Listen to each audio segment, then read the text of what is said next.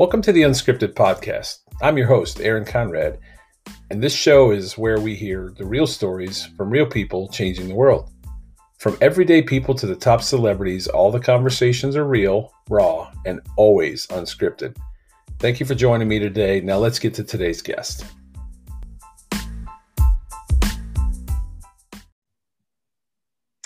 All right, everybody, welcome to Unscripted One-on-One, and first podcast that I've actually recorded in this brand new year. So pretty excited about this one today, and have my good friend Chris Maston, my college roommate, my buddy, my brother, probably my best friend in the world, to thank for this opportunity. But today I've got Christian Chapman with me, and let me read this resume real quick. And before we get started, because it is impressive. So Christian graduated from Southern Wesleyan University, where he had a scholarship in baseball as a baseball player. Later became a Hall of Fame member because of his accomplishments on the field. Played baseball overseas as a missionary with Athletes in Action. He is a NASCAR chaplain. Won the reality racing TV show on Spike TV. He was Wide World of Sports TV show while racing in the world's most dangerous race, the Baja 1000 in the deserts of Mexico. He's authored 2 books, Testify and Break Down Walls, and is working on a 3rd book now called The Revenant.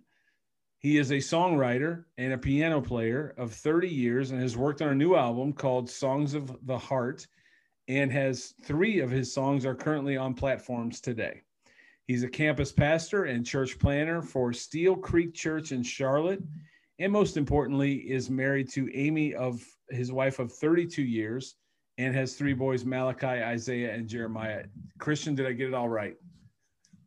Well, I am no longer a chaplain with NASCAR. I don't even know if they race anymore. Things are so bad right now. But I used to do Bible studies at Joe Gibbs Racing, and still do from time to time. But I used to kind of travel with the circuit and share the gospel in the pits and break up fights and get in there and talk to them about the New Testament and kind of get them not to try and kill each other. So I don't do that anymore. My wife kind of pulled me back from on the road. I was a traveling itinerant speaker for years with Kingdom Building Ministries out of Denver, Colorado. I think they're actually called Forge Ministries now. And I traveled for a living for years. I was entertainment speaker, motivational speaker, Christian festival speaker, revivalist, evangelist. So I traveled, was going 20 days a month for probably 7 or 8 years. And my wife, between that and the NASCAR chaplain, she said, you're missing your boys grow up. Right. So about 6 years, I came off the road and we started a church right down the road from our house. And that's one of Steel Creek Church's 3rd campuses. And, when my boys get out next year, they'll all be in college. I got 1 in college and 2 more about to go. My wife and I will be empty nesters, and we might plant another church. I think I got 1 more in me.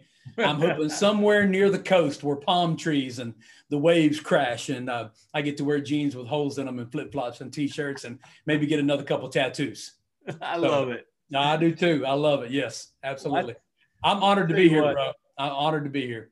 Man, and I'm honored to have you. So you and I have never met before. Literally, if you're watching, listening to this, you're seeing our first time ever meeting. And if you're watching this, you're seeing my man is sitting in a studio right now. So this is pretty. So if you're listening to this, please go to YouTube. And I'm not trying to promote my own YouTube channel, but you got to see what this guy's setup is. I mean, normally people are sitting in their office or some nook or cranny in their house. My man is sitting in a full-blown studio, keyboard in front of him. I mean, you look like you're ready to break out in song. So this is probably the most instruments I've ever seen on one of my podcasts. This is where I'm recording my new album right now at Rick Ballantyne Studios. He's actually a score writer. He's done a lot of music for a lot of movies. He's just an incredible guy that kind of take the things that God puts in my heart. He has a way of bringing it out with all this music. And I got 3 songs that I'm very proud of. I got 5 more to go. And I'm going to have a music album called Songs from the Heart. It'll be 8 songs total.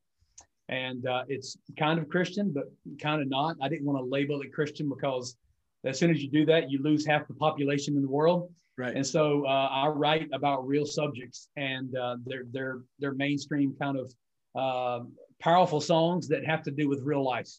but necessarily won't be straight about the Bible and about Jesus. But there's certainly songs that have a lot to do with life and how the gospel can impact us in all kinds of ways. So that's kind of what the album is about. It's called Songs from the Heart. And this is kind of where I do it. Rick allowed me to come in here because I told you, the only other room I got is my Clemson man cave at home. And I'm almost a little ashamed right now to have anybody see my orange, even though I got my purple going today. There was a thrashing, bro. And I heard you were from Ohio, so I wasn't about to do that. But then you tell me you're a Tar Heel fan, so it might have worked out. I don't know.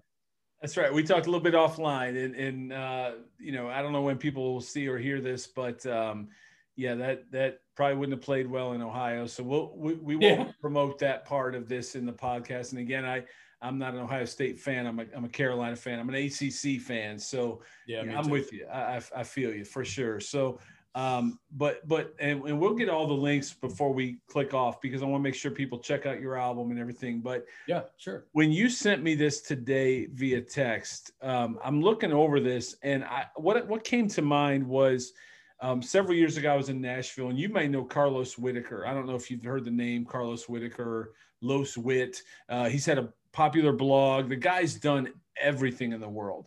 And when I looked at what you sent me, which is what I read off at the beginning, I was reminded of Carlos. And what I was reminded of is I met him several years ago in Nashville at a church, and we were talking, and I said, Carlos, how in the world have you done all this stuff? And he said the simplest thing to me, and that was, man, I just stepped into it.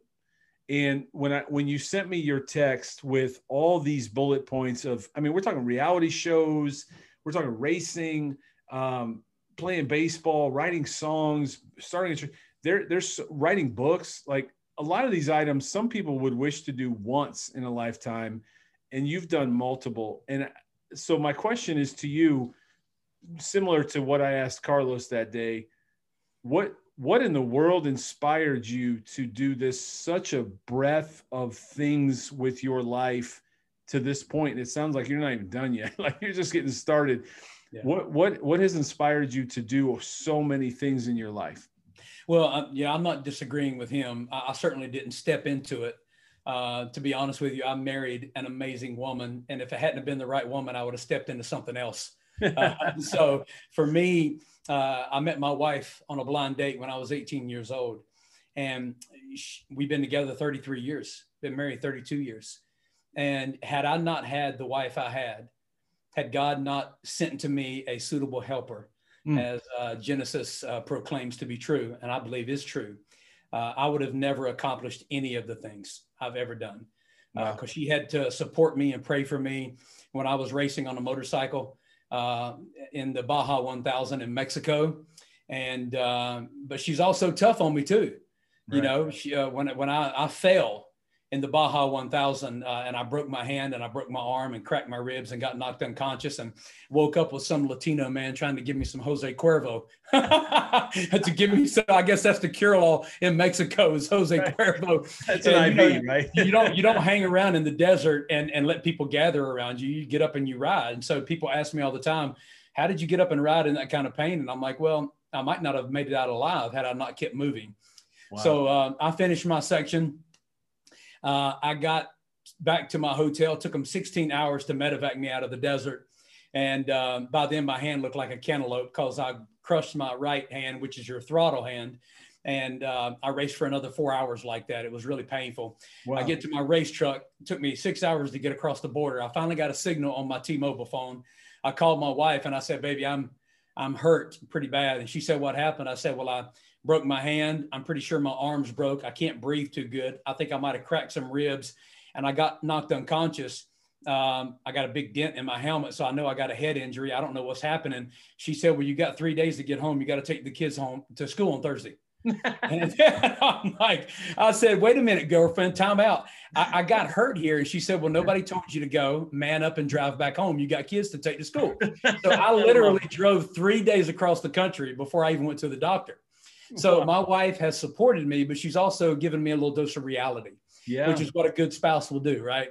And so in writing the books and being on that reality show where I had to be gone during the summer, with me traveling for 7 years as a traveling evangelist, her raising the kids by herself, with me writing the books and even doing music stuff in the studio. My wife has been very supportive of me. One of the songs I wrote, Aaron, is called A Memory of You. And this song deals with what a man goes through when it deals lust. It's a modern day version, bro, of David and Bathsheba. Okay. Wow. And so the song basically, I write by storyline. So just to tell you kind of how I write, I don't sit down just to write. I write when I hear a story or I have a dream. Like I was leaving the neighborhood a while back and I saw a girl, a 10-year-old girl waiting to catch the bus. And there were about 20 other kids on the other side of the road ignoring her. And she looked so sad. So I wrote a song about being bullied called His Love, that God's love is greater than the lack of love that we get in the world. So that's how I write. So I had a dream about a guy that had a kid. Him and his wife had a kid, and it was their first child. He was at home for 6 months. His wife felt like he had been very faithful helping her. She said, go out and hang out with your friends. But the problem was his friends are all unsaved. So they took him to a house party where everybody's drunk and drinking and dancing. There's 200-300 people, and he notices a girl. He notices that she notices him. She seduces him, leads him inside with her eyes, with that seductive look. He's watching her dance on the dance floor. And then it comes to him. I'm either going to make the right choice and I'm going to leave with just the memory of what my flesh wants to do, or I'm going to actually commit what my flesh wants to do, and I'm going to throw my whole life away. So wow. The song is called A Memory of You. And I don't know how many wives would let their husbands write a song like that, but it's a powerful song about no matter what moment you get caught up in, doesn't mean you have to be a part of the moment. You can make the right choice and walk away from it. So my wife, when she heard the lyrics, I cleared it with her before I took it to the studio. And she said, are you doing okay? I said, I'm doing good. The song's not about me. It's just about a man's struggle. Right. And she completely endorsed it and supported it when other women are like, why would he write a song like that? But it's got a very good, powerful message about making the right choice, even though the enemy puts you in circumstances where you don't want to. Yeah. And so just having the right wife in my life that has supported me and loved me and endured all these struggles with me has helped me accomplish. I mean, she truly is, bro, the example of what God meant when he said, I'm going to give you a helper that's going to help you do great things, because she's going to partner with you and you guys are going to do ministry together. She is the pure definition of that verse. Wow. So I would not have been able to do anything had it not been for God sending me my wife on a blind date. Right. On a blind date. Yeah. What a powerful testimony, and what a powerful way to honor and respect your bride. Yeah. That's incredible. And I think not even close to crushing my hand and breaking my arm in a motorcycle race, but even just this podcast, right? I mean, I know I went to my wife a few weeks ago, and I had just got some merch and some t-shirts, and and it was the first time in my life that I had a vision, and I'm watching that vision actually become a reality. And I went to her and I just took a minute to say, thank you. Thank you for making dinner while I was recording a podcast with someone, or thank you for keeping the dog quiet, because, to your point, if we don't have that support and that vision, we can't do what we want to do. I think oftentimes, and now we're really in a different area, but I think oftentimes as males, we chase our dreams and forget that our wives have dreams and visions too. Sure, and it's not just to make dinner and be with the kids, and so what a great way to honor your wife. That's pretty amazing. Yeah. And I have always tried to support her and love her through every dream that she has ever wanted to chase. But to be honest with you, my wife, her dream was always to be a mother. That was her dream. And so I have let her pursue that and asked her to pursue that and supported her in pursuit of that. And our three boys, Malachi, Isaiah, and Jeremiah, have the best mom in the entire world. And I have done everything, even at times working 2 or 3 jobs, so she could be at home and do the thing that she loves most, which is love her boys and be a good mother to her boys. Yeah. And, God made us that way. It's amazing. I was just talking to a friend of mine the other day about a podcast that I did a few podcasts ago with a gentleman that called me back to a position at one point that I was making triple figures when my kids were just being born. and it allowed my wife to stay home. And I got choked up when I was telling him about it, because the reality is, if because of his phone call asking me to come take this position, it allowed us financially for her to be home. And again, like, as I told him, and as anyone listening to this, I'm not disrespecting anyone that works. You know, if both couples work and they can't be home, I have all the honor and respect for that. We were fortunate. We were blessed enough that my wife was able to stay home. And because of that, my kids are who they are today, because she wrote early and often on their hearts. And she poured into their faith, and she poured into who they are as people. And my kids are who they are today, not because of me. They're because of what my wife was able to do and be home. And so I really respect and appreciate that. Yeah, well, she got to a point though where she was like, you know, now I want to be out and I want to go back to work. And she is a CVICU heart nurse. Wow. And she's a phenomenal nurse. And so there's been this time in life where this is what because I know some people are going to watch this and go, oh, you went and raced and you was on Spike TV and you wrote books and you're doing music, and, you know, where's the fun been for her? But I have supported her, and I have let her and encouraged her, not let her, but encouraged her, and tried to stimulate that opportunity for her to just chase anything that she wanted to chase in life. Yeah. And she is doing very well. She loves being a nurse, and, you know, she's taking care of a lot of COVID patients, and some good situations and some bad. Right. But she is an incredible woman that, you know, she and I, we went on a date last night. We go on a date once a week, and we went to a Mexican restaurant in downtown Charlotte, North Carolina. And we had a great time just talking about the things that she loves to do in life and the things that I've loved to do. And we're kind of talking about this next stage. What's it going to be like to be empty nesters? Yeah. You know, I don't feel 52. I might look it. I got the blonde highlights going on. I don't know if it helps, but it's an interesting place that we're in. I wouldn't go back and do anything differently. And I'm looking forward, Lord willing, to some really good things in the future as well. Yeah. And hopefully, prayerfully, Lord willing, that'll be with her. She's my best friend and the love of my life. So I can't imagine anything without her. What a way to honor her. And I think, you know, God makes us, it's interesting what you said too about the kids, because I think my wife is very similar in that, you know, for me, I've been quoted as being the king of restless, and that I embrace that. I've owned that. Oh, yeah. Because I am as much like looking what all the things you've done in your life. I've stepped into opportunities. I've stepped into dreams. I've stepped into goals.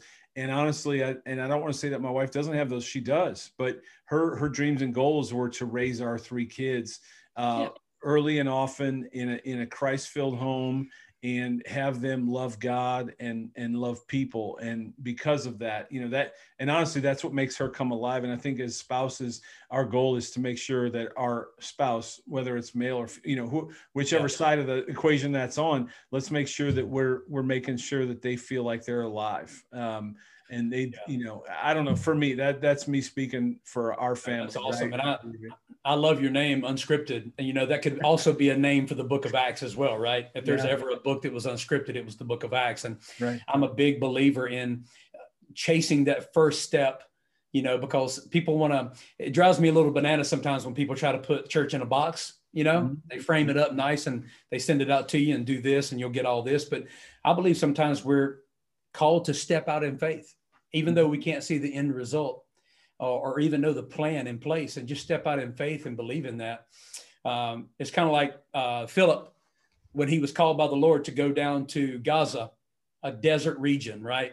Mm-hmm. And if you know anything about the history of that situation, he was having a thriving ministry take place in Samaria. And he was asked by God to leave a thriving ministry and step into the unknown in a desert and just wait for an opportunity. And he had no idea what that looked like, but he fulfilled step 1.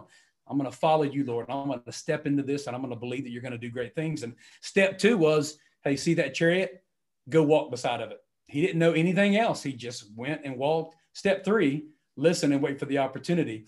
And then step 4, got baptized. Step 5, the Spirit led him somewhere else. Step 6, 7, 8. I mean, it just continued to go, but it all started with an unscripted moment of, I'm going to fulfill step 1. To get to step 2, 3, and 4, I got to do this thing in faith and step out in it and be radical with my life. We only have one life. I mean, the reason I'm wearing a coat right now is not because this is my normal attire for Wednesday afternoon. It's because I just buried one of the saints of our church. I just did a funeral. Mm. 89-year-old man that lived his life radically for the kingdom of God. And it was a celebration. Sometimes I do funerals and there's mourning, there's pain. Yeah. Because it wasn't time and the way they went was not pleasant.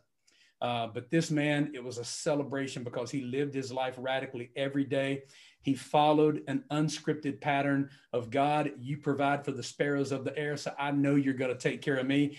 And he literally, and that was part of my testimony about his life, he literally impacted the entire world for the gospel. He helped us dig water wells in the Congo jungle. He helped us plant a church in Haiti. He helped us plant an orphanage where we're taking care of 900 kids. He helped us plant a church in the Ukraine, Peru, Brazil, Guatemala, Nigeria. His life impacted the entire world. And it was because he kind of just believed in stepping out in faith, believing that God was going to fulfill the promise of tomorrow. And so having my wife with me and being willing to step into the unknown and just know that God has a plan, those two things, man, you're unstoppable. You're unstoppable. That's what I believe to be true. And I've seen that in my own life, and I've seen it in the lives of others as well. When I see that, when I look at the quote unquote resume of your life, you know, I saw Carrie Joby's resume when you did Carrie Joby. I'm like, bro, there's no way I'm keeping up with that. Like, what in the world? You're bringing me on first of the year right after her. But anyway, God's done some cool things. But the cool thing is that, you know, for anybody, you know, some of the most powerful things, you know, we live in Charlotte, North Carolina, and I hear all the time that Elevation Church is the best church. It's the most amazing church ever. And listen, they're doing awesome things. But I believe the most amazing pastor in the city of Charlotte was a man that you have never heard of in your entire life, and most people have never heard of. When I was a traveling evangelist, Aaron, I would never leave town until I went to the Billy Graham Library. Right. I had the same routine, bro. Yep. I would always catch a plane a little bit after lunch. I always scheduled my planes to take off after lunch because I would walk through that 45-minute show about Billy Graham's life, and I would weep the whole time. I would go and eat and have a meal. And then I would go to the library area where they sold books. And there was an old rocking chair there. And there was an old pastor that sat in that rocking chair, and he would sing hymnals all day long. And he would lay hands and pray for people. Wow. And I never left town until that old man laid hands on me and prayed for me. Wow. And I am completely convinced that a lot of the spiritual revival that happened when I took off out of town had to do with that old pastor's faithful prayer. He was a pastor, I think, of a Lutheran church in Charlotte with about 30 people for 70 years, faithfully, not to the thousands, but to the few. And he was as faithful as any pastor I've ever met in my entire life. And little did he know that when he prayed for me, I would be in Canada, or I would be speaking in Mexico, or I would be in Durban, South Africa, or Johannesburg, or Cape Town, or I would be in Las Vegas, or I would be in LA, or I would be in Seattle, or Phoenix, or Texas, or Michigan, or Atlanta, or Alabama. And all those places, I took that prayer that he would pray over me, and he would cry as he would sing a song of hymn and praise over my life. We live in a culture today where we make it all about the mega church, but I'm telling you, man, the things that I have seen are those pastors that just have mega faith in circumstances where most people would just bail out, to be honest. Right. And so I'm so thankful for the big things and the little things in life, no matter what that is, you know? No doubt. I think, you know, I think no matter in your life, there's people that impact you in ways, and there's pastors that impact you. And as you said, this isn't any commentary on the mega church. The mega church is doing mega things, which is awesome. I mean, they're making heaven full. But to your point, I think it's a mom that prayed for you, a dad that prayed for you, an old pastor that prayed for you, a friend that prayed for you. Those things are moving the needle as much as the mega church. They just don't get the mega advertising, and they don't get the mega view. But at the end of the day, you know, there's people that prayed for me that weren't maybe even a pastor, but they prayed for me in my life. And because of that, I'm where I am today. My mom prayed fervently speaking of our wives, my mom prayed fervently for the girl that I would marry one day, not knowing her name or face. And now I'm getting a little choked up. Amen. My mom spent hours praying for my future bride when we didn't even know her name or what she looked like. And because of that, I have a wonderful bride today. Right. And I think there's no diminishing the prayers, no matter who it comes from, no matter where it comes from, no matter how big or small, prayer is powerful. And those that pray for us are special, no doubt. Yeah, I watched the podcast, and boy, you had an amazing mom. I'm gonna tell you what. Incredible. I bet she was so proud of you, bro. That's awesome. Yeah. That's good stuff. Thank you. You know, and I'm not dismissing the mega church because, you know, honestly, bro, most of the stages I spoke at were thousands. You know, there were one stage was 30,000 ichthus. Wow. A big Woodstock Christian festival in the middle of Asbury Theological Seminary out there, you know. Kentucky. Literally. I landed in a plane and they picked me up with a car, dropped me off, and then they picked me up with a golf cart, and I'm riding through a sea of RVs as they take me to the main stage. Yeah. And so I'm not discounting any of that, but the one thing that I never want us to get away from, bro, is that the world was changed with 12 of the most unlikely rascals that anybody could have ever chosen. 100%. And even Paul, who probably had the greatest pedigree in the Bible, he had the biggest opportunity to go and succeed with the Jewish culture, but God asked him to touch the Gentiles, which he had no knowledge or understanding of. And I completely believe it's because God is honored when we live in the weakness of who we are and we submit how great he is through us. And so I love the fact that it just should give all of us great hope with who Jesus chose and who he used. All the way from Genesis, all the way to the end in Revelations, the people that he chose are everyday, ordinary people, not very extraordinary, but an extraordinary gospel living inside of them. I just don't want people to ever get away from that, because sometimes we think greatness belongs to somebody else, you know? Right. And perfect example, my youngest, my baby is 17, but he's not a baby. He's got a full beard and he's 6'5", right? Incredible basketball player. He's got this girlfriend, and my wife, we've had rules, bro. We're pretty, you know, she's pretty dogmatic when it comes to them. They don't get to go on a date and be left alone. We watch them all the way until they get out of the house. My poor son is 20. And when he comes home to visit from college, we still watch him and his girl when they go out on a date. And so we just kind of dogmatic about that. And the other day I'm at the bowling alley with my son, Jeremiah, and his girlfriend. And I get a little bit bored. So I text my wife a Trevor Lawrence comment. You know, they asked Trevor not too long ago on ESPN, I think it was ESPN, they asked him if he thought he was going to be remembered as the greatest college quarterback of all time. And he said, well, I hope not. I would rather be remembered as a man of integrity and a good teammate. I thought that was a really good comment. So I sent it to my wife, and my wife said, that's pretty amazing for 21 years old. I said, yeah, girl. I said, when the Holy Spirit's in you, I said, your words are timeless, and the power that lives within you is unstoppable, and your future is eternal. I said, do you know what great theologian said that? And she said, C.S. Lewis, ? I said, you're getting close. You're very close. Mere Christianity, the Screwtape Letters, one of the best authors of all time. Right. I said, guess again. She said, Charles Spurgeon. I said, woo. Come on, girlfriend. I said, the prince of all preachers, the great English Baptist communicator of the gospel. I said, no, it's really close. Guess again. She said, I don't know. Who was it? I said, it was me. And she started, she put about 5 emojis laughing. And I'll tell you why. Because, you know, a lot of times we think greatness has to come from somebody else, right?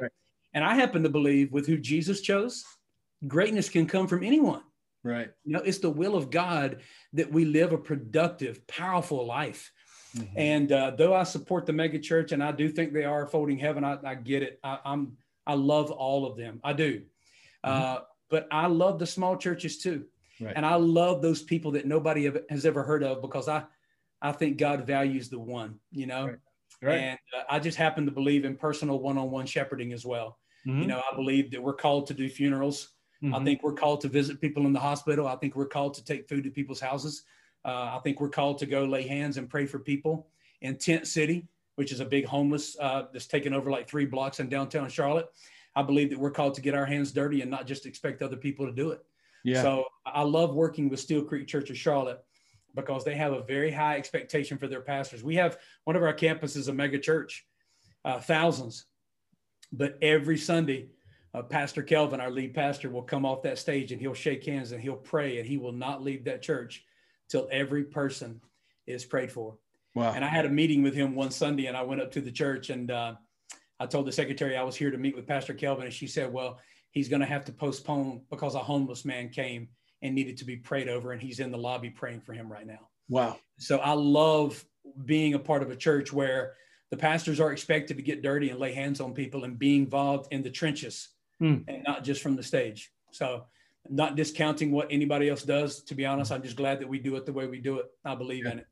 Yeah, absolutely. I think there's so much that's rich about any church, no matter what size, right? But I do agree with you, having a lot of friends that are pastors of churches of various sizes. I love them all. At the end of the day, what I don't want to see us do is have border wars between our churches, because that's the last thing that Scripture is about. I mean, we should all, we're all in this together, and they're all one big team, and that team requires different sizes, different people, and everybody has a different appetite for what they're looking for in a church. I think it's almost like restaurants. Sometimes I want a little Mexican, sometimes I want a burger at Applebee's, or half these places are gone, but Fridays, or Round Robin, or Red Robin, whatever it might be. I mean, there's one for everybody. It's just what but not all of them are for everybody. So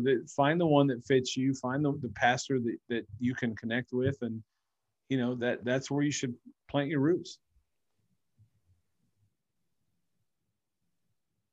No, I got you. Yeah. No, I heard what you said. You said, and I completely agree. Yeah. And man, if they're gospel preaching, they got my full support. They don't need my full support, but they got it, bro. I'll fight with you all day long if you preach Jesus is the only way. Yep. That's what it all comes down to. Right. Absolutely.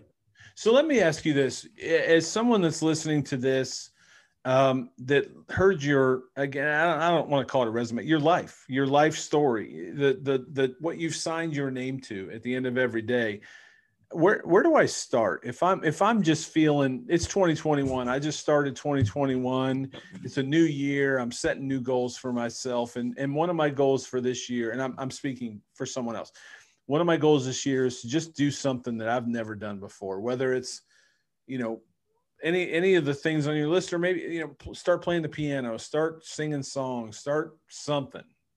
What do you recommend? Because you've done a lot in your life. Some of us are just wired that way. As I said, I'm the king of restless, so I'm always on to the next thing.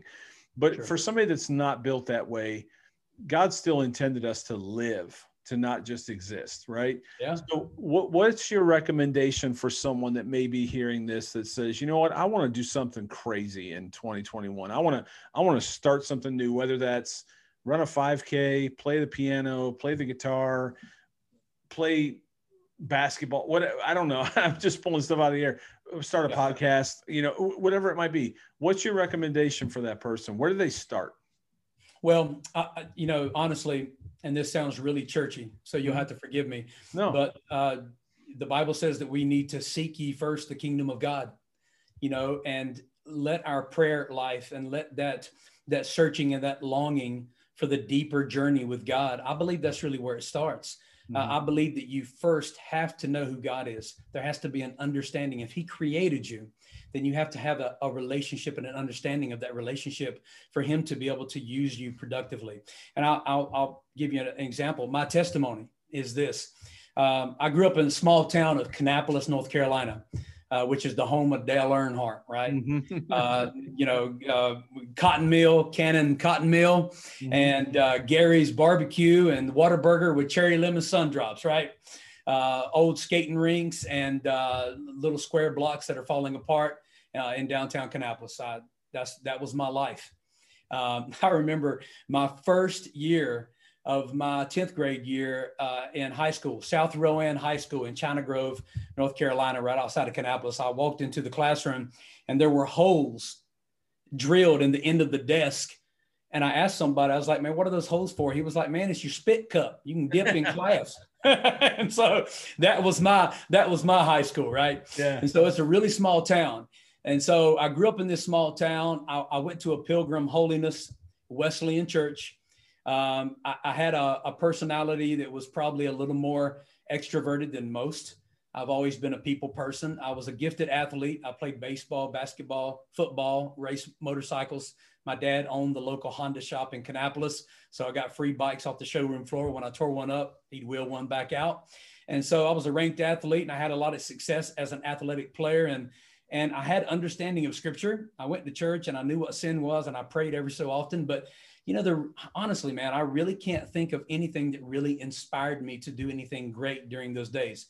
I just kind of lived life and had fun, So when my parents got a divorce when I was 16 years old, I came home from like the second day of my 11th grade year, and my mother was passed out drunk on the kitchen table with an empty bottle of Crown Royal.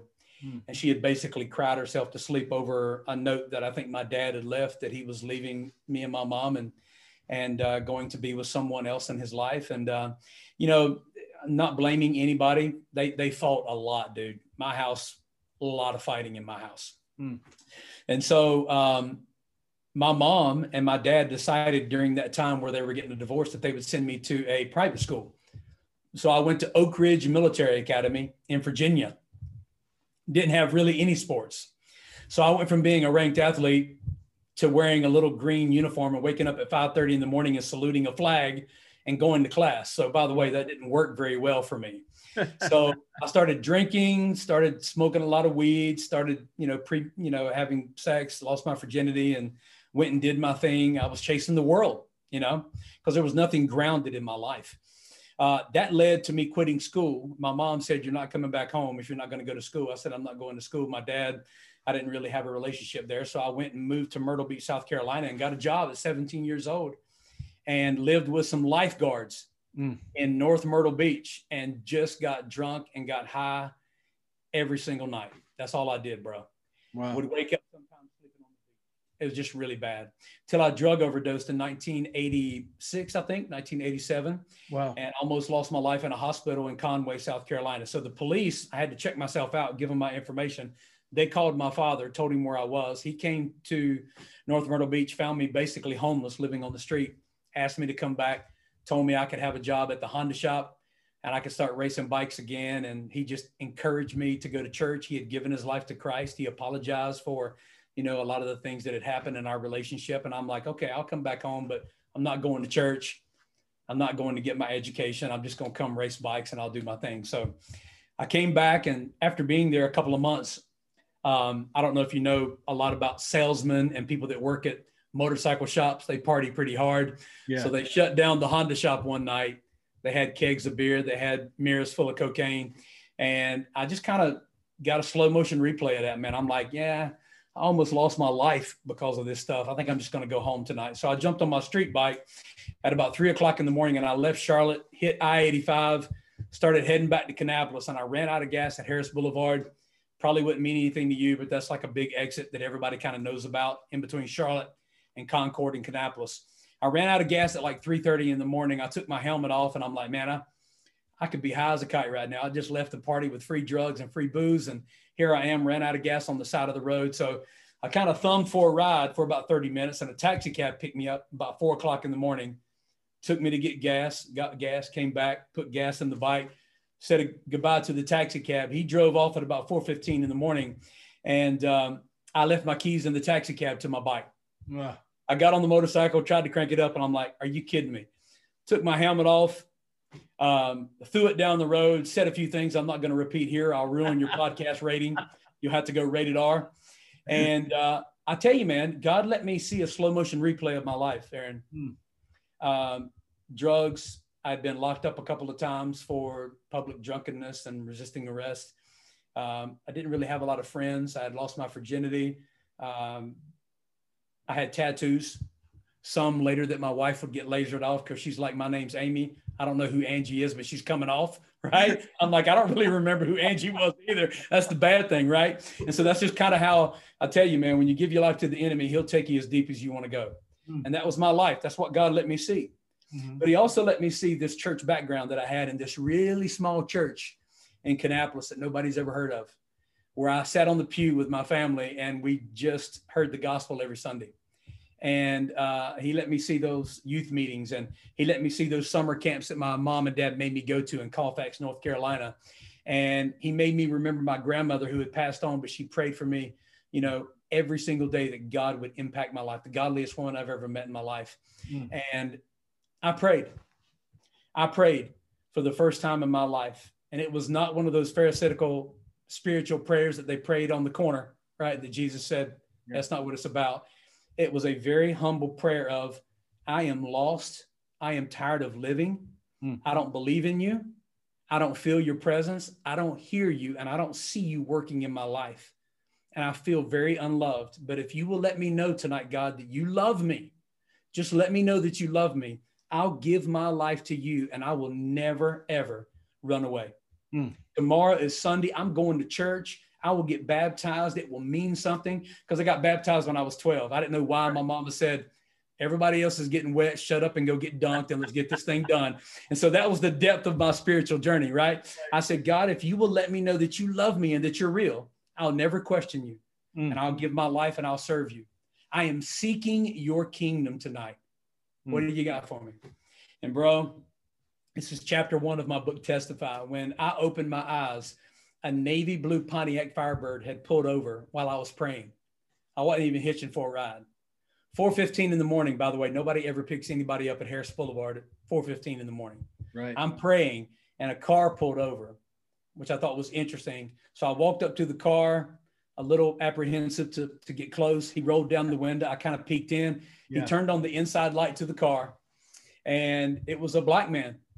In 1987, a black man picked a white kid up on the side of the road and looked right into my eyes and said, I don't know what led you to this place, but the Holy Spirit spoke to me and told me to pick this young man up and tell him that I love him and I got a plan for his life. He said, can I share the gospel with you? Wow.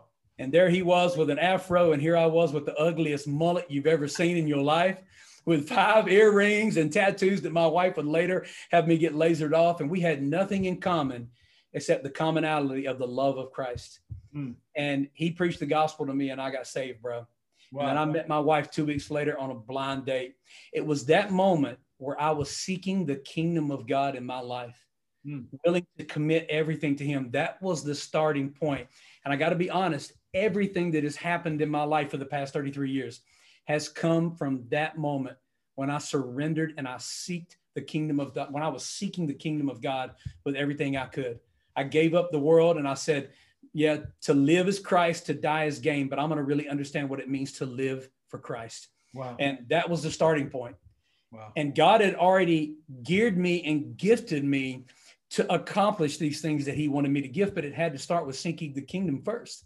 Right. And so for anybody, I would encourage you, if you were created by God, and everybody was, then you were created with a very unique, powerful set of gifts that can only be ignited when you seek first the kingdom of God and commit your whole life to him.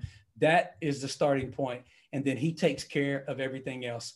And that sounds so churchy. And somebody's out there probably like, dude, he didn't answer anything that Aaron just asked him. I'm not going to give you the points. I'm just going to say, if you seek God's kingdom first, he has put the kingdom in you, and he'll bring it out of you in his timing. And it'll be powerful. It'll be powerful. I don't take any credit for anything that's happened in my life. It's all been that moment where I was seeking the kingdom of God first. That's what it's about. 100%. I think it when you figure out your purpose, well, it starts with what you just said, and you said it much better than I can even recap. No. That's where it starts. Is we got to have that conversation. We got to have that tough realization, of where we are in our life.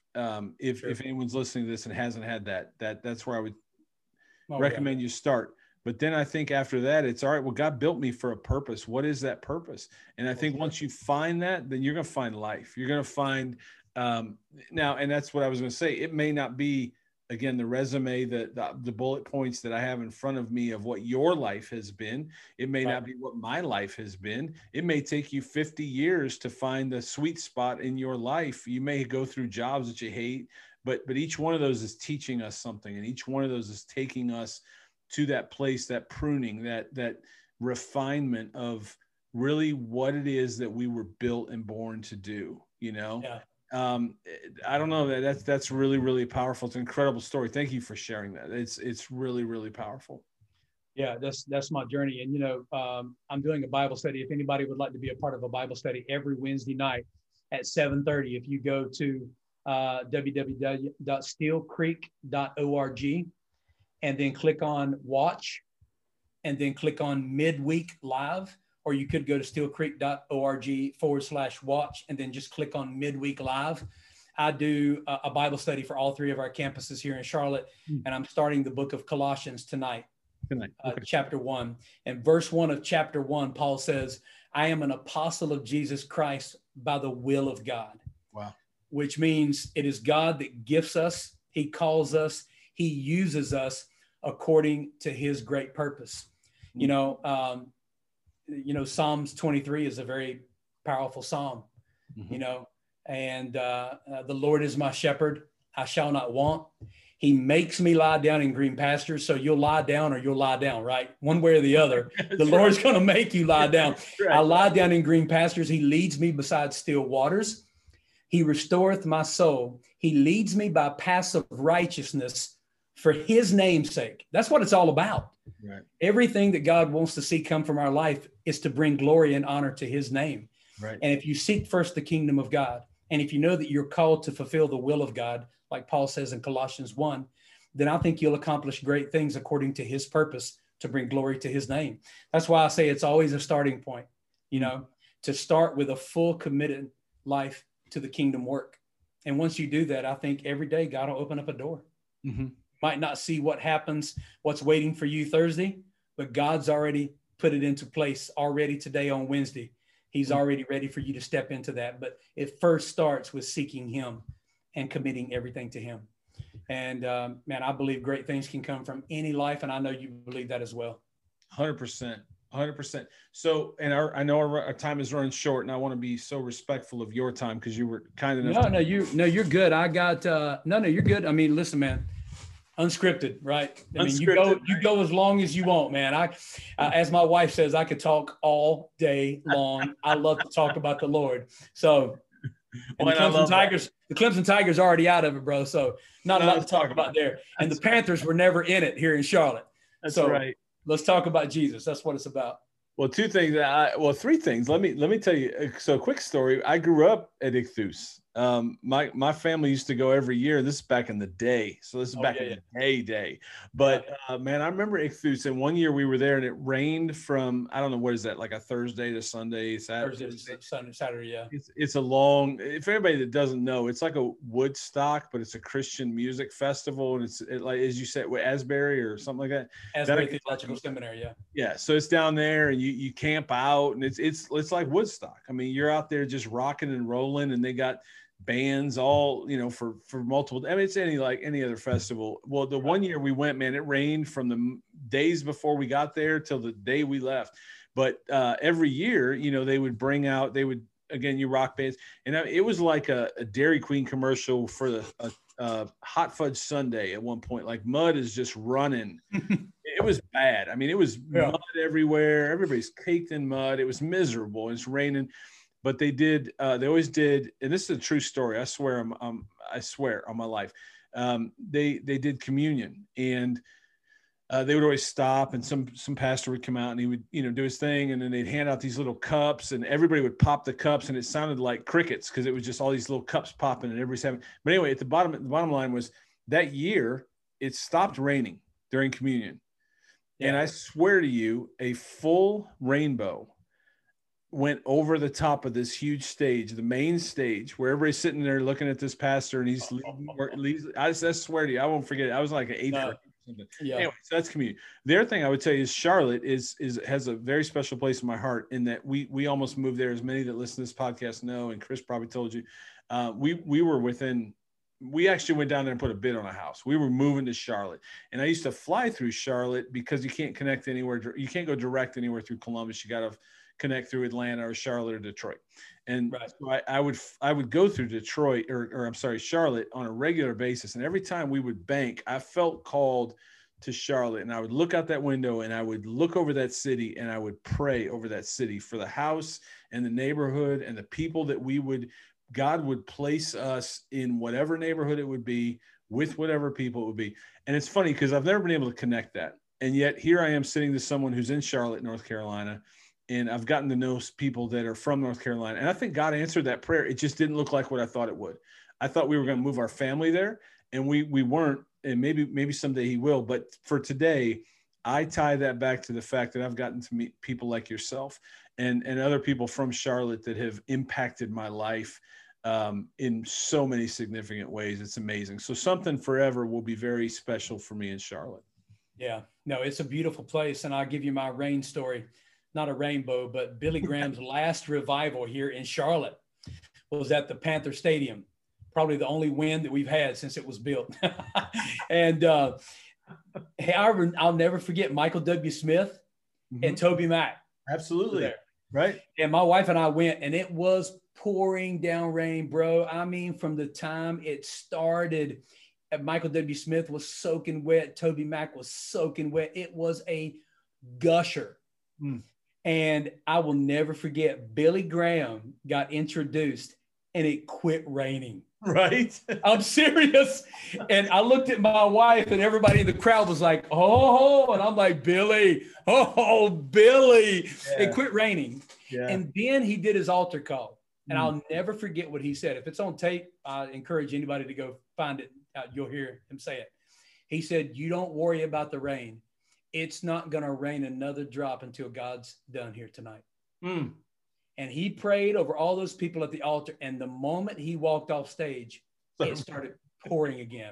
And I looked around and everybody was like, Billy, Billy, Billy, you know. And then Channel 9 News did a story on it. And the weatherman showed the radar. Bro, I am not, this is what you're saying. You're like, I swear I'm not lying. I'm telling you. Yeah. There was a radar picture over the Panther Stadium, and there was a hole over that stadium when he was preaching. Right. And I'm like, you have got to be kidding. But, you know, you're like, okay, if God can part the Red Sea, he can stop some raindrops in Charlotte, North Carolina. Absolutely. And he can do anything else he wants to do. Right. Through anybody else that's listening right now. Right. And so there's no other life that I would rather live, bro. There's no other life that I would rather live. And I love all this has been so good. And I don't want to end on a negative, but I do want to touch on something because I think there's people that maybe have come to faith or will come to faith and that are hearing this. And in their life, they're going to say, you know what, these stories are really cool, but man, my life's been really hard. I accepted Christ, you know, last year, 6 months ago, 10 years ago, whatever it might be. And my life has not been anything like you guys are saying. I didn't win a NASCAR race. I didn't go win a motorcycle race. I didn't see a rainbow at Ichthus. They're still in that season of, so what do you say to that person that is either one has been a person of faith and they've struggled in that season that we've all been in? And that's, I think, what I want people to understand is you and I've talked about a lot of really exciting and God doing some amazing things, but we've all been in a season where he was silent.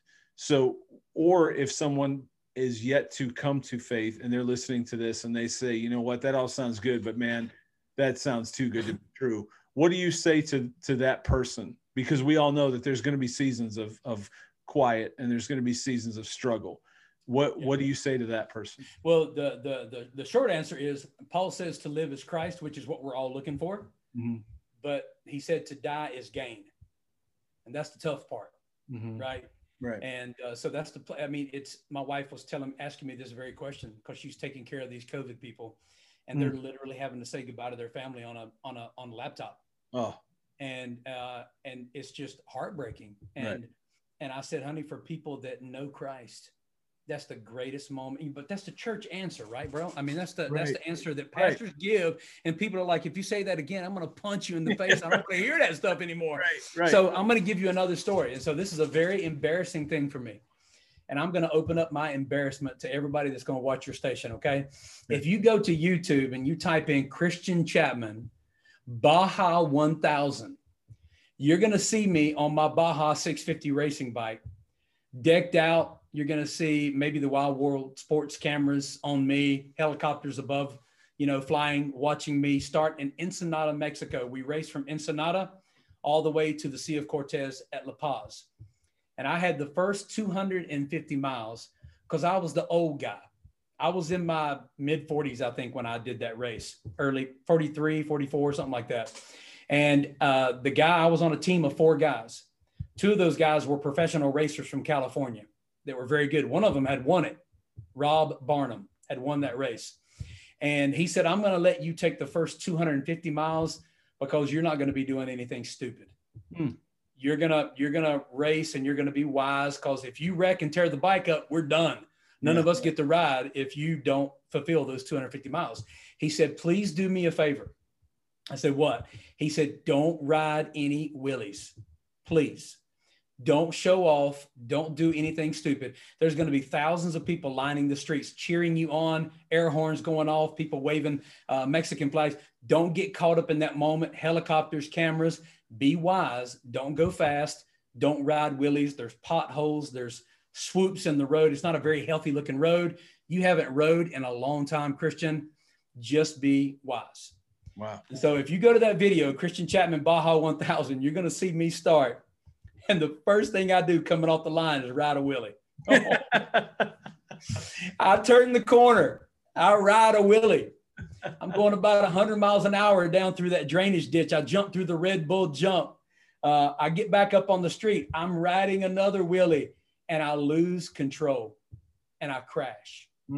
That was the crash that broke my hand, broke my arm, cracked my ribs, put a big dent in my helmet and knocked me unconscious. And all these guys came running up to me. I told you one of them offered me some Jose Cuervo. And you could hear me having a conversation with them. They were like, are you okay? And I'm like, yeah, I'm pretty sure I broke my arm. And they're like trying to push my bike off. And I said, no, I have to finish the race. I got people waiting for me. I cannot stop. I got to go. So I got back on the bike and you can hear them all cheering me as I ride. I couldn't go as fast because I was hurting. I was in pain. And I remember when the race was over, Rob Barnum and Dave Martinez, the 2 professional riders, called me and said, hey, man, where you at? I said, well, I just crossed the border and I'm driving back to Charlotte at my wife's command. I said, I really made a fool of myself. I did exactly what you guys told me not to do. I rode a wheelie. You guys probably won't ever ask me to race again. They said, no. You're going to be the first one we asked to race, because what makes you a Baja racer is not that you go fast. It's that you finish what you start. Right. Because most people that start that race give up and don't finish. They said, bro, you rode 5 hours with a broke hand, broke arm, cracked ribs, knocked unconscious, GPS unit broke, lost in the desert, figuring your way. He said, we have nothing but respect for you. Wow. And those 2 guys today are followers of Christ because of the relationship that was built, not with my talent, but with my failure. And I know for a fact that God used that failure in my life, because the very next year was my best year as a speaking evangelist. And you know what my message title was? Finish the race for Christ. Finish the race. Yeah. And I showed that video of my failure that led other people to believe that even in our failures, God can use us for moments of greatness. Right. He let me fail so I would pick myself up and finish the race, because I believe it's our failures and our moments where we want to give up if we will continue to run the good race for Christ. I believe that we will have a peace that goes beyond understanding, and God will use us in powerful ways. So to anybody that would say, it's not what I signed up for, don't give up, because I'm telling you, God can use your moments of sickness, failure, and weakness way more than he can when you're boasted up in all the good times of prosperity, because God's greatness comes out in your time of weakness. But if your greatness is coming out how can people see God's greatness? So that would be the encouragement. Watch the video, enjoy my pain and my lack of talent. I share that only to try to encourage people to get up and finish what God has called you to start. Don't ever give up. And I think I love what you said in there, and that is that you had to finish the race, and there were people waiting on you, and that, man, those two things that drives me every day as a dad. I remember a friend of mine passed away from cancer about 10 years ago, and I remember at one point he said, "Man, you got to take care of yourself. There's people counting on you," and I'll never forget that. Like there's people counting on us, and there's people waiting on us at that finish line. And we owe it to the saints before us, like my mom and people that came before us, that invested and poured into us, that have since gone on now and are where we want to be. They're at that finish line. We're going to get beat up, man. We're going to fall off the motorcycle. We're going to reject what people tell us. I love that. What a great analogy that was. So you gave me the video, and all this will be in the post when I put this up. So I make sure I go pull that from YouTube. So it should be in this blog post for anybody that wants to see it. What other links do we have? You've got books, you've got music, you've got a website. My website is christianchapman.org. Okay. Christian Chapman with a P, CHAPMAN, christianchapman.org. I got a new site. I think my guy is going to have it up and running tonight. He rebuilt it. Okay. So it should be running tonight. So when you post this, it should be up and running, christianchapman.org. And all my information. If you would ever like to bring me out to speak, if anybody would like to bring me out to speak, I still have an evangelical heart. I love to get out and share the gospel. I love being a pastor and planting churches and loving the people that God has called me to shepherd here in Charlotte. But I also love to get out and meet new people and share the gospel and just get on a plane and stay in a hotel room and meet some new people and just share the gospel and watch the altar come to a place of being, filled. I love that. I love what God is doing in that area in my life as well. So anybody can sign up for me to come and speak on that website.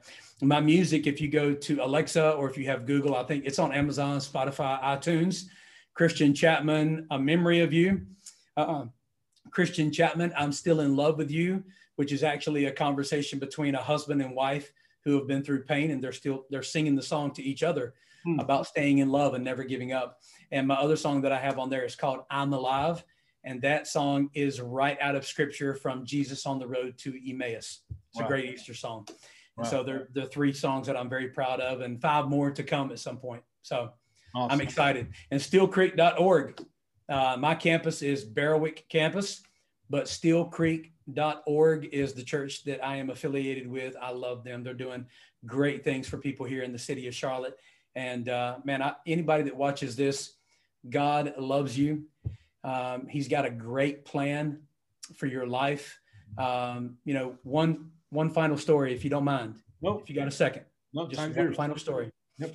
One of the first places I went and spoke, I went to Fayetteville Christian School in Fayetteville, North Carolina. And it was a big school, 1,200, 1,500 students. It was a really good opportunity for me as an evangelist to, kind of get my name out and talk and do a great job, because you going out to speak has everything to do with how you do when you speak, right? If you fail, people are not going to bring you out so you can fail at their church, right? So it has a lot to do with how God uses you in that moment. So I had a great sermon. Boy, I had a 45-minute humdinger. I get there, I'm backstage, and I hear the band playing, and the Holy Spirit speaks to me and says, "You're not going to speak." And I'm like, "What are you talking about, Lord?" I start praying, readjusting my antenna. That can't be you, God. What do you mean you brought me here to speak? And he said, "No, I brought you here to do an altar call. The band has already prepared them to get saved. Wow. The only reason I brought you is to get out and open the altar and pray for those that would respond to the gospel that the worship team just sang about." Wow. And I'm like, "God, I am never going to get a chance to speak ever again." And I felt like I heard the Lord say, "You're not going to ever speak again if you blow this. So listen to me and do what I ask you to do." So none of it made sense to me, bro. Not a single thing made sense. Yeah. But I went out and I did it. I said, "Look, I can't even apologize because I heard clearly from the Lord." I said, "So to the faculty and staff and to the principal, I love all of you. Thank you for bringing me here. But the Holy Spirit spoke to me and said that the worship team has already prepared the hearts of these teenagers to give their life to Christ. If you're lost today, if you would like to receive Jesus as your Lord and Savior, I'm only here to pray for you and to love you in that moment. Who would like to get saved?" And I'm telling you, bro, over 400, 500 kids came down and gave their life to Christ. Wow. So radically that some of them had to be carried out of the gym. They were weeping so hard. I've never seen anything like it in my life. And I was going to preach John 21. And so I'm driving home and I'm a little bit frustrated. I called my wife. I said, baby, I got good news and I got bad news. She said, what's the good news? I said, like 400 kids got saved. Yeah. She said, what's the bad news? I said, God don't need me. And he don't need me. She said, what are you talking about? I said, all I did was get out and give an altar call. I said, I was going to preach John 21. I had an incredible sermon about John 21, them casting the net on the right-hand side of the boat and then bringing all their fish and Jesus cooking on the grill and talking about Peter, do you love me? I had it ready to go. And I said, I found out today that God doesn't need me. And my wife, I'll never forget what she said. This is why my wife's been a great helper to me. She said, yeah, I don't need you either. I said, what do you? I said, girlfriend, I don't need that. I need to be encouraged right now. She said, no, Christian. She said, the very passage that you preached, when they brought all the fish that they caught and they brought them to Jesus, what does scripture say? I said, well, it says in scripture that he already had fish on the grill. Right. And she said, you know what that means? I said, Jesus didn't need them either. No, Jesus didn't need them, but notice that he asked them to bring some of their fish. She said, Jesus doesn't need you, but he wants you. She said, I don't need you, but I want you.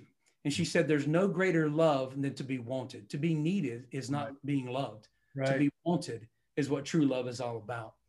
And I pulled over because I was weeping so hard. One of the greatest lessons that I've ever learned in my life, Aaron. So to anybody that's watching, I end with this. God loves you and he wants you. All you got to do is let him have you. And if you do, he will use you in a great way to bring honor and glory and praise to his name. Wow. That's my final word, bro. Yeah. Well, man, I don't know how else to end it. That's the best way possible. Yeah, amen. Outside, amen. And outside of just saying thank you, this has been life-giving for me, which has been the beauty of Unscripted from day one. Is I have the absolute honor of having people like yourself on, and through a network like Chris that would connect, you and I, that just pours into me. I don't know how many people will ever hear this, see it, watch it, share it. I don't know. And I trust God for where all that happens. It's just like you said, he doesn't need me to do a podcast, but what he does need me to do is be available and be willing. And, and because of that, I get to be fed myself with what you just said. So this has been such a life-giving time for me. And I know God's going to do amazing things with it. I'm just so honored, man. This has been wonderful. No, I'm honored as well, bro. I told the Lord years ago when I got saved, I would never say no to an opportunity. And for the last 30 years, 28 years, I have not. So I'm very proud. I've kept my word, and he's always kept his word to me. So keep doing what you're doing, bro. I love you, man. I love you, and I love your audience, and certainly love Chris Maston. Absolutely. Yeah, he's a good man, and I was very blessed many years ago sitting behind him in, I think, a psychology class when we met. And, if there's nothing else that came out of my time in Mount Vernon, I got to meet Chris Maston and have a forever friend and brother. No doubt. He was on the reality racing show with me. He was. And ask Chris why they call me the faster pastor. He knows why. All right.